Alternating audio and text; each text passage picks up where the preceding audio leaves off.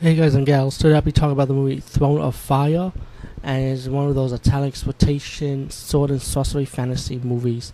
I never heard of this title before. Like I said, maybe in my past other reviews of sword and fantasy movies, there's so much of them, it's hard to keep track of every one of them. But I was surprised I let this one slip under my radar because Sabrina Sani's in this movie, and I love Sabrina Sani.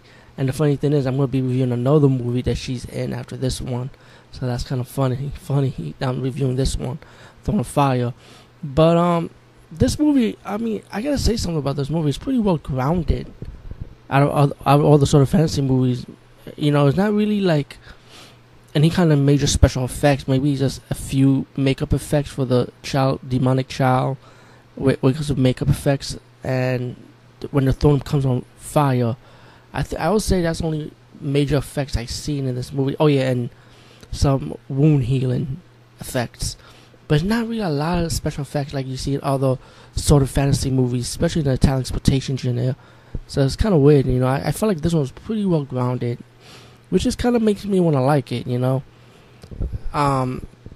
The movie has this guy who's like the devil messenger. He wants this woman to give birth to the Antichrist. And the prophecy that he has to marry the princess to sit on the throne so he can pretty much rule the world. Meanwhile, you got another prophecy, kind of like another prophecy I would say about a warrior that was wanting to stop him. As the child grows up, he becomes a tyrant. Of course, like the prophecy says, start raiding villages, ruling the kingdom, and one of the princess escapes. They capture the princess. And the princess needs to marry the Antichrist pretty much too, so he can sit on the throne of fire, so he can rule the world pretty much. Meanwhile, you got a warrior stumble upon the kingdom.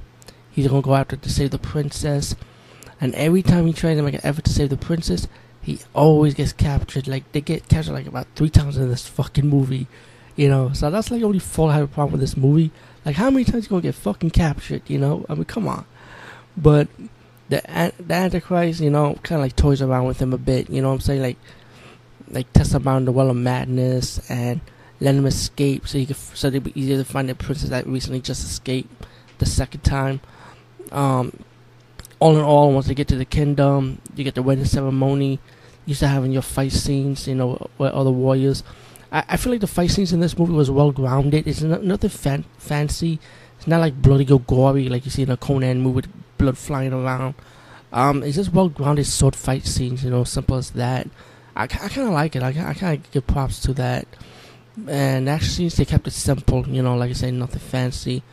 The battle scene, it wasn't all that epic though, but like I say, it's a well grounded sort of fantasy movie, you know what I'm saying? But I feel like the movie was alright for what it was, As for Sabrina Sani, gorgeous as hell, man. She's definitely a looker in the screen. Throne of Fire, I said check it out. Peace, guys, and see you later.